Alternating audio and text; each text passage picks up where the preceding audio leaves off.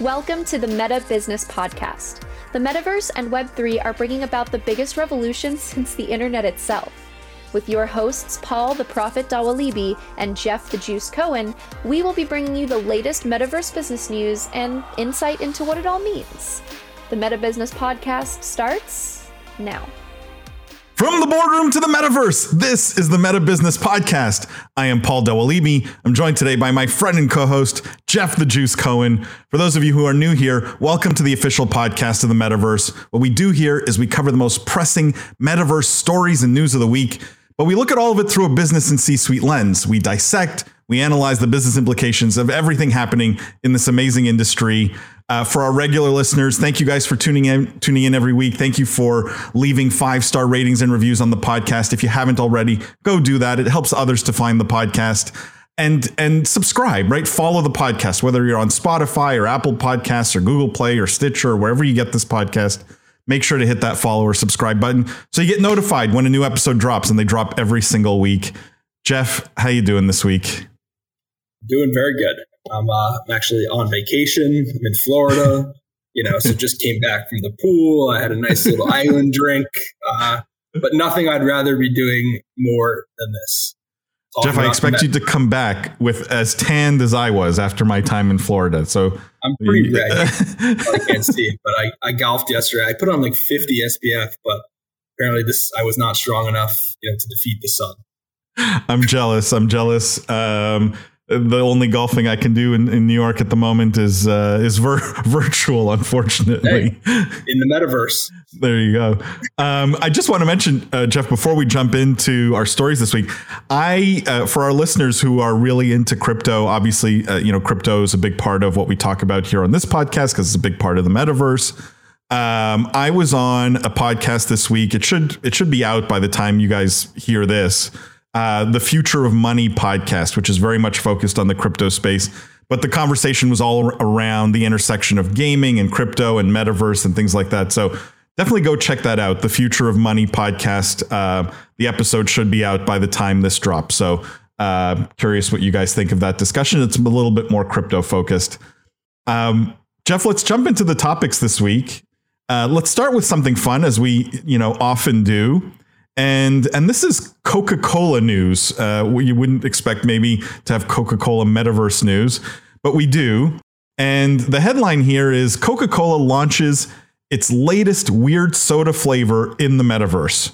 So they announced this new flavor. It's from their Coca-Cola Creations department. It's apparently inspired by gaming, and it's called Zero Sugar Bite. For those watching this and not listening, you can see the image of the can. It's sort of purplish. It looks pixelated. The interesting part here is this is going to appear, or it has launched first in the metaverse, specifically Fortnite, and it's only coming in physical form in May. So call it about a month from now. And the flavor, the real life flavor, is supposedly going to be, or at least Coke has described it as, the flavor of pixels. I have two questions on this. One, how would you rate Coca-Cola's sort of entry into the metaverse? Because I think this is one of the first times I've heard about them doing something like this. And second of all, how do you feel about this sort of strategy of metaverse launch first, then real life launch second? I like it. I mean, that was one of the things I was going to point out. I mean, I think I like the strategy of kind of melding the digital to the physical. We've talked about this in many episodes in the past. Like, I think that is a really creative way to do it. I think it's interesting that they're kind of using the term metaverse, to be synonymous with Fortnite here. I'm sure, the folks at Epic are probably happy that they're being branded in that way. I think, we might push back a little bit, but I guess it's fair to say that Fortnite is a metaverse currently, and arguably maybe even the most developed at this point. So I think it's a good brand activation. I have no idea what the flavor of pixels tastes like, but I guess we're about to find out, right? We'll find out. That's pretty cool. The other one interesting connection here, I know that the executive that went over from Coca-Cola to Zynga to actually be their head of like blockchain gaming, kind of like metaverse czar, actually came from Coca-Cola. I believe his name is Matt Wolf. So I wonder if he, had any hand in this before he kind of left for Zynga maybe a few months ago. It's just an interesting tidbit. What do you think is the benefit of the Metaverse launch before the physical launch? Do you think this is pure? I mean, obviously it's marketing, right? Like, was the strategy they want to reach a very specific audience or demographic, and the Metaverse / Fortnite audience probably they felt was the right fit for this product? I mean, that seems about right. I think you sort of hit the nail on the head there. It's you're trying to hit a target demographic, and you need to meet them where they are, and where they are is in Metaverse, in games. So it makes a lot of sense, right? It's going to build up a little bit of hype, I think, because it's a little bit unique in the sense of digital to physical. I think you'll have kids kind of buzzing about this a bit, and then they'll all try it when it comes out. Will it end up being a one-hit wonder kind of thing where it's, hey, they try it once and then they never try it again, or do they actually like it and stick around? That obviously remains to be seen, but I think this will do very well, actually. I agree. And there's like a concept here that I think so many people or brands miss. And this is more of a personal anecdote, but as a longtime gamer, I could probably make a list of 100 things I wish I could have from the digital world transported into the physical real world, right? Like there's probably 100 things that I would kill to have. And maybe not all drinks, but things in games, items in games, things that have meaning because I played the game, and I use game and Metaverse quite interchangeably here because that's really how they're using it with Fortnite. One last thing on this I thought was interesting is it said Epic was not really involved in the activation, which to me that feels like a step forward. It's sort of glossed over in the article, but it says specifically Coca-Cola stresses this was a creative build done without official sponsorship from Epic or Fortnite. And I think that's kind of cool, right? If the platforms are now sufficiently open, sufficiently easy enough for, a totally call it non-endemic brand like Coca-Cola to go in and build something. And obviously they did it with an agency, I'm guessing, or something like that. But they built something on a platform that without any support essentially from Epic or Fortnite directly. That's actually an incredibly good point. I didn't even catch that when I read the article, because now that you mention it, that probably is the most important or most interesting thing about this entire activation. And it's a bit odd that they wouldn't have, like Coca-Cola is a big enough brand. Yeah, maybe they just didn't want to pay Epic, but how did they even get it in the game then? Is it just in creative mode where anyone can kind of create something? I suspect that's what they did. Yeah, it says it's a custom island built in. Just get anything in otherwise, right? Like you have to. Not in the main game, right? Obviously not, but in creative. It says it was a custom island built in Fortnite Creative. So, look, I think it's cool. I'm not even a huge Fortnite player, but I can't wait to try this pixel flavored cola. And I feel like this is one you buy and leave on the bookshelf behind you, sort of as a souvenir, as a collectible, also. So here's a question, I guess, before we move on. Now, do you think that they will do this in other metaverses? / should they? Like, if they're putting it in Fortnite, good question. It's not that hard to probably also put a Coca-Cola mode in, the same thing in Roblox, in Decentraland, in blah, blah, blah, Sandbox, whichever other metaverses you want to say. Why wouldn't they do that? I think to your first comment, which I think was spot on, the target demographic has to fit here. And Fortnite feels sort of right. Roblox, I feel they may have come under the gun of like selling sugary drinks to like minors kind of thing, because Roblox has this perception of being younger. Sandbox and Decentraland, I just don't think are large enough audiences for Coca-Cola to care. Right. That's part of the problem. If you're Coke, you need a massive audience to move the needle, because selling 1,000 more cans of Coke doesn't do anything. So Fortnite feels like it was spot on in terms of the choice, both in terms of demographic and perception and size and all those good things. So no, I don't think they need to do anything beyond this. I think this is a good sort of tip like a toes in the water kind of activation. Let's move on, because Jeff, we have a lot to get to here, and there's two stories here that I want to talk about back to back because I think they are definitely related. And the first one, the headline here is Ubisoft ends Ghost Recon Breakpoint updates, working on NFTs for other titles. So Ubisoft's no longer making content for Ghost Recon Breakpoint, including the NFTs. What they're saying is the servers for Breakpoint and Wildlands will continue to be maintained, but there's no more updates to the game. When Ubisoft was asked whether this includes the game's NFTs, they received a screenshot from the Ubisoft Court's website confirming this to be the case. So any players who claim their first digit, which is Ubisoft's term for an NFT, they say, Ubisoft says you own a piece of the game and have left your mark in history, even though we could argue, I think the argument here is going to be, what use is that NFT now that the game basically is shut down? Now, it hasn't shut down completely. They're still going to maintain the servers. A game that has shut down completely is F1 Delta Time. So this is the second story that I want to put these back to back. And the headline here is owners left with worthless NFTs after F1 Delta Time racing game shuts down. So this is a game that was released in 2019. It was play to earn, Ethereum-based NFTs. And you paid for these NFTs. There was things like tires, cars, helmets, etc. And all of these items now essentially, I assume, will be worthless because the game won't exist to use them in. That's the question I have for you here, Jeff. What happens to these ecosystems, to these games, play to earn, or in the case of Ubisoft, not play to earn, right? This was just, you could get your in-game items as NFTs essentially. What happens when these games shut down, and what do you make of these two stories? Like, should we be ringing alarm bells, or is this a nothing burger kind of story?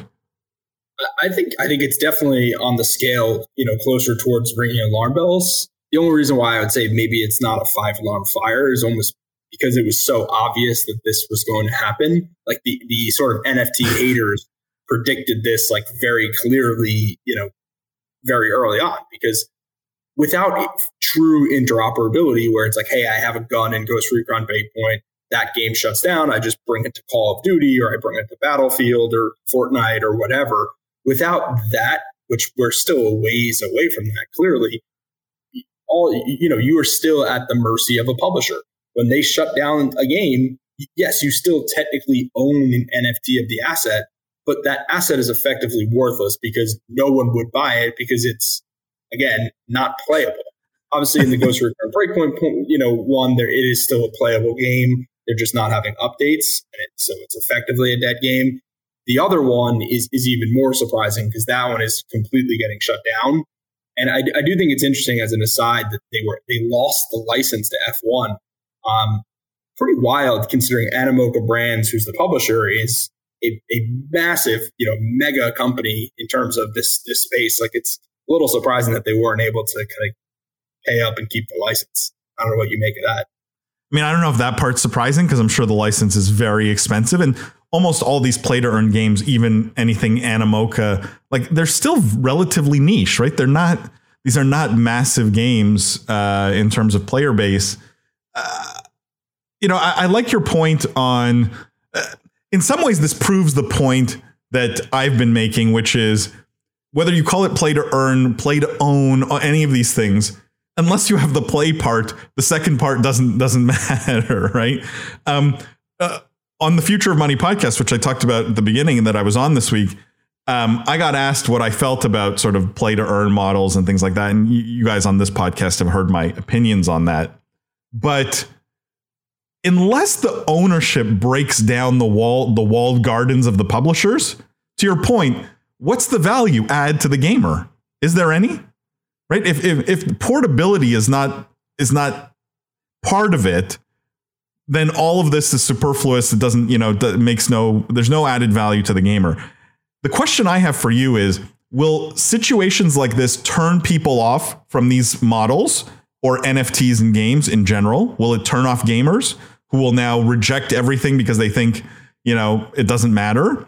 Or will these stories make gamers stop and think, the publishers have way too much power. We need to challenge the walled gardens, right? Because now the walled gardens are that much more obvious in situations like this. where you you feel you own something, and them shutting down the game makes that item you own worthless all of a sudden. So what I hope happens is that it pushes the speculators out of the market. Like, I don't know if it's going to change the opinions of gamers, because gamers would get upset. Like, let's say you played Ghost Recon Breakpoint, you were actually enjoying it, and they stopped putting out updates. Granted, they're stopped putting out updates because not many people were playing, and it was kind of a dead game to begin with. But there's probably, 5,000-10,000 people out there that are like kind of upset. Maybe less than that. Maybe there's 1,000 people out there that really like this game, and they're pissed that it's getting, shut down. So you were kind of gonna have that anyway. What I think it might take out a little bit is the speculative mania, where people were not even playing the game, just buying these assets to play the meta game, sort of to essentially gamble, to invest, if you will, in these assets. Maybe that takes that out. I think if there's a fun game and that has NFTs, it can make the game better. And I think that was sort of your point. It has to start with it being a fun game where it's like, I would have bought this asset anyway, even if it wasn't an NFT. And the fact that it's an NFT maybe makes it slightly better because I could trade it at some point if I want to. It gives me optionality. But anything other than that is just speculation. So I love the insight on the speculators, but I want to come back to the original question I had, which is, if you're a gamer, right? For the last 10 years, you have sort of accepted the fact that if I buy a skin in Fortnite, I can't take it outside of Fortnite. And if Fortnite shuts down, the $10 I paid for the skin goes away, right? And everyone has accepted that. Then you haven't really heard a lot of complaints. It's just the nature of games and the gaming industry, and no one has complained. By making these items NFTs and allowing gamers to feel like they own something, which is the big sort of selling point of NFTs. Right now, you own it. Do you think we will get more backlash in these situations? Do you think, again, that gamers will take that feeling of ownership and use it as to go against the publishers, essentially, right? Because now they feel like they own something, whereas before, I just bought this thing in game. I think they absolutely, you absolutely will see that, as this mindset gets, kind of built out a bit more, where it's like, hey, I own this asset. Why you're shutting down the game, but I own it. Like, you can't shut down. It will feel a lot more of collective ownership of a game by the community. And I think that's one of maybe the benefits of Web3. But I still think we're sort of a long ways away from that. And even if that mindset is sort of becoming the case, like, what are they going to, you sort of said they'll accept less from public. Like, what would that even mean? Like, they just stop buying games that aren't Web3? Maybe that's the case. But the games have to be fun. Like, no one's going to be like, well, I was going to play, Call of Duty, but I don't own my assets. So I'm going to go play like some crappy Web3 game that pretends. No, I guess deep down, my hope is that by taking away something that maybe now you feel you own more than you used to, gamers may start to put pressure on the developers to open the walled gardens, to allow for portability of assets. Now, how that happens, like, you're right, like how that actually happens, you're right, is complicated, because will someone just stop buying Call of Duty if they don't allow you to take the skin you bought there over to the next Rainbow Six game? Probably not. But I feel like we may at least hear chatter about it, right? People may get vocal about it, if nothing else. Now, will that cause any real change? Probably not. But something has to break the walled gardens for NFTs and games to make sense. Something does. Yeah. I mean, to be fair, like, a lot of the pushback from loot boxes, actually did work. I mean, many games have gotten rid of loot boxes, and I would say that is a direct result of kind of the community backlash. So over time, with enough momentum, like, gamers' voices will sort of be heard. The problem is right now gamers hate NFTs. So, are they going to get on the side of NFTs? Maybe not in the near term. Let's talk about another game and game development studio, making play to earn games. This one we actually touched on last week, and the big Axie Infinity hack, $650 million theft, basically, on Axie Infinity. But this story about Sky Mavis, the parent company of Axie Infinity, Sky Mavis raises $150 million led by Binance, funds to be restored on the Ronin Bridge. So this is, Axie Infinity is announcing that they raised $150 million led by Binance, participation from big names, obviously, Animoca Brands, Andreessen Horowitz, Dialectic, Paradigm. It says the round combined with Sky Mavis balance sheet funds will be used to ensure that all users affected by that hack that we talked about last week will be reimbursed. So they're going to make everyone whole, supposedly.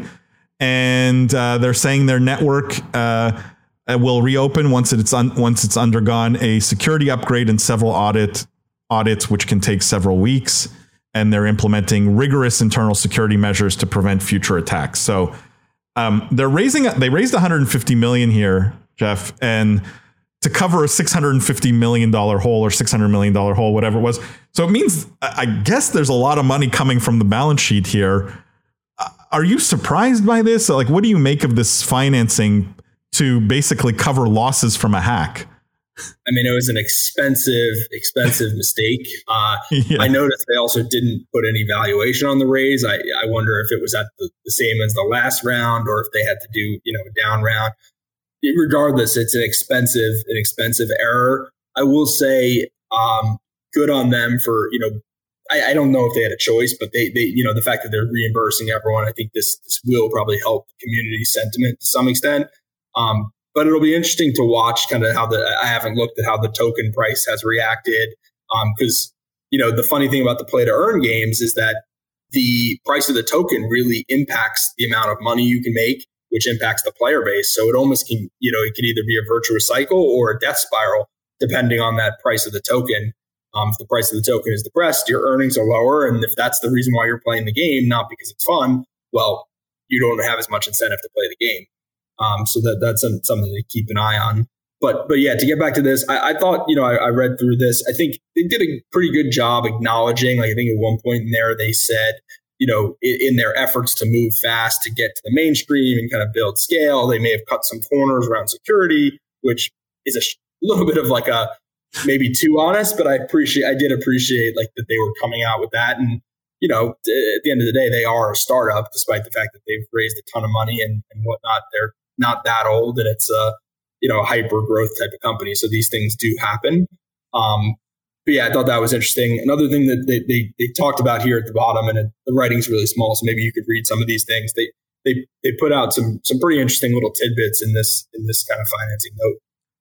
Yeah, they say they have 2.2 million monthly active players. Axie's the most played NFT game of all time. They've processed 10 times more all-time volume than the second largest NFT game. There are 2.6 million people that own Axies, which is 4 times more than the next largest NFT project, which is NBA Top Shot. And the Ronin wallet has been downloaded 3 million times. Yeah, it's interesting numbers, and they're way bigger than the next best thing, call it. But they're still relatively small. I mean, on a daily basis, more people log into a 15-year-old game in World of Warcraft than play Axie Infinity. We're still talking about really quite small numbers.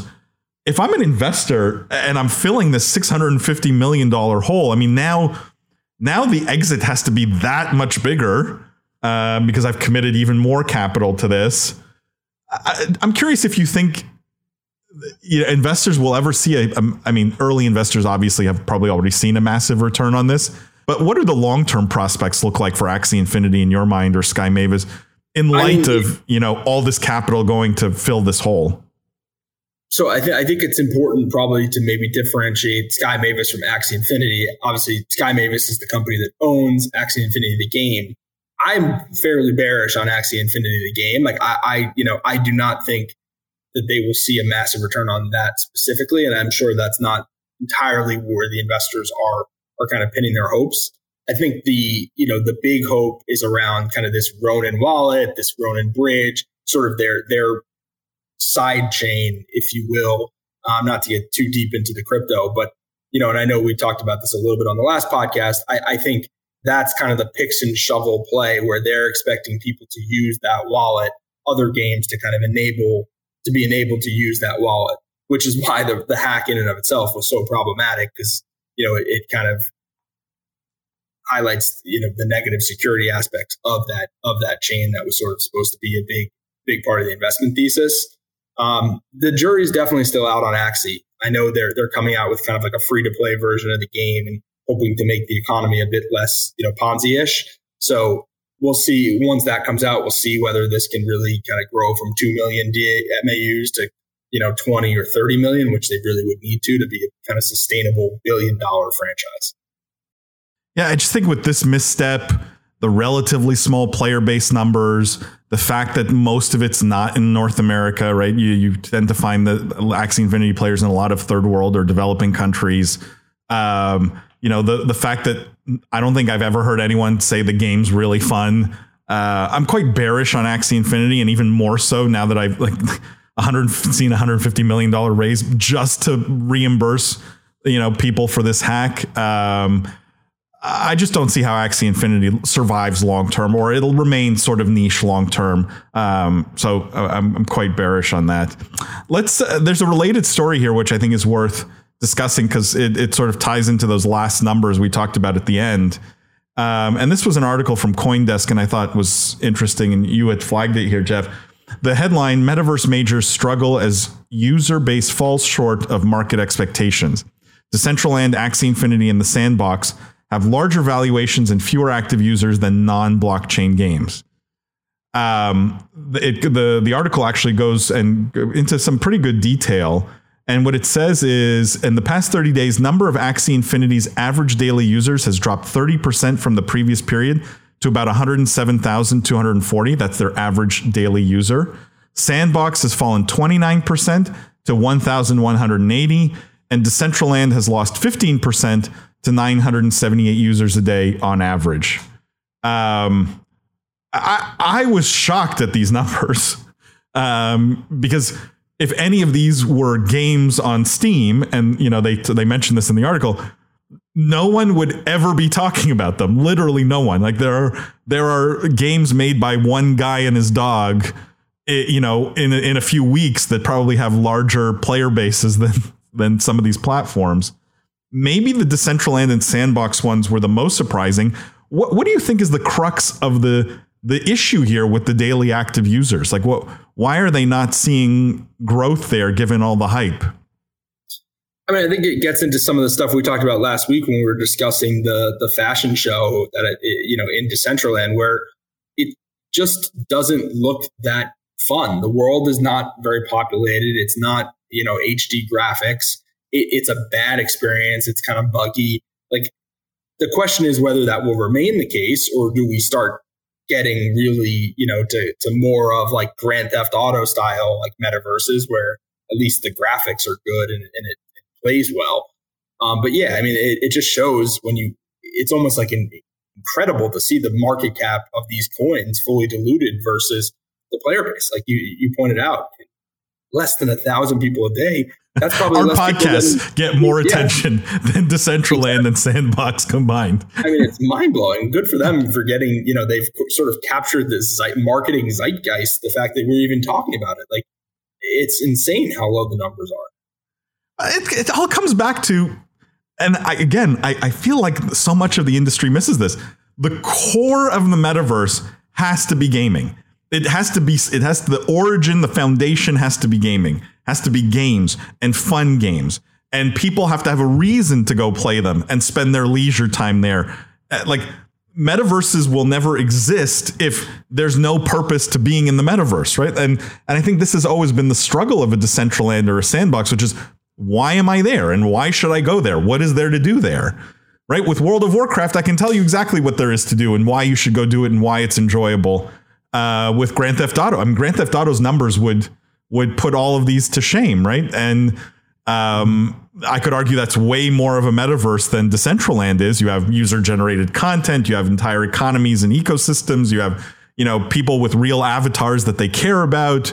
All these elements exist in games already. I'm not sure we needed to reinvent them. I think we needed to grow on top of them, or at least mimic them, because that's not what Decentraland and Sandbox are doing. They're not. It's not like they said, "Wow, that's a great game. Let's go make a great game." But allow it to be so much bigger and more open. And so this kind of proves that I don't know. I don't think we will be talking about these platforms in the next 5 years. I really don't. I think the metaverse, capital T, capital M, or any metaverse is the good ones, the successful ones are going to grow out of games. And we're already seeing it with Fortnite, with Roblox, right? Maybe Minecraft to a lesser extent. We're already seeing these grow out of games. I'm not sure they found the killer app for their platforms. Maybe they will.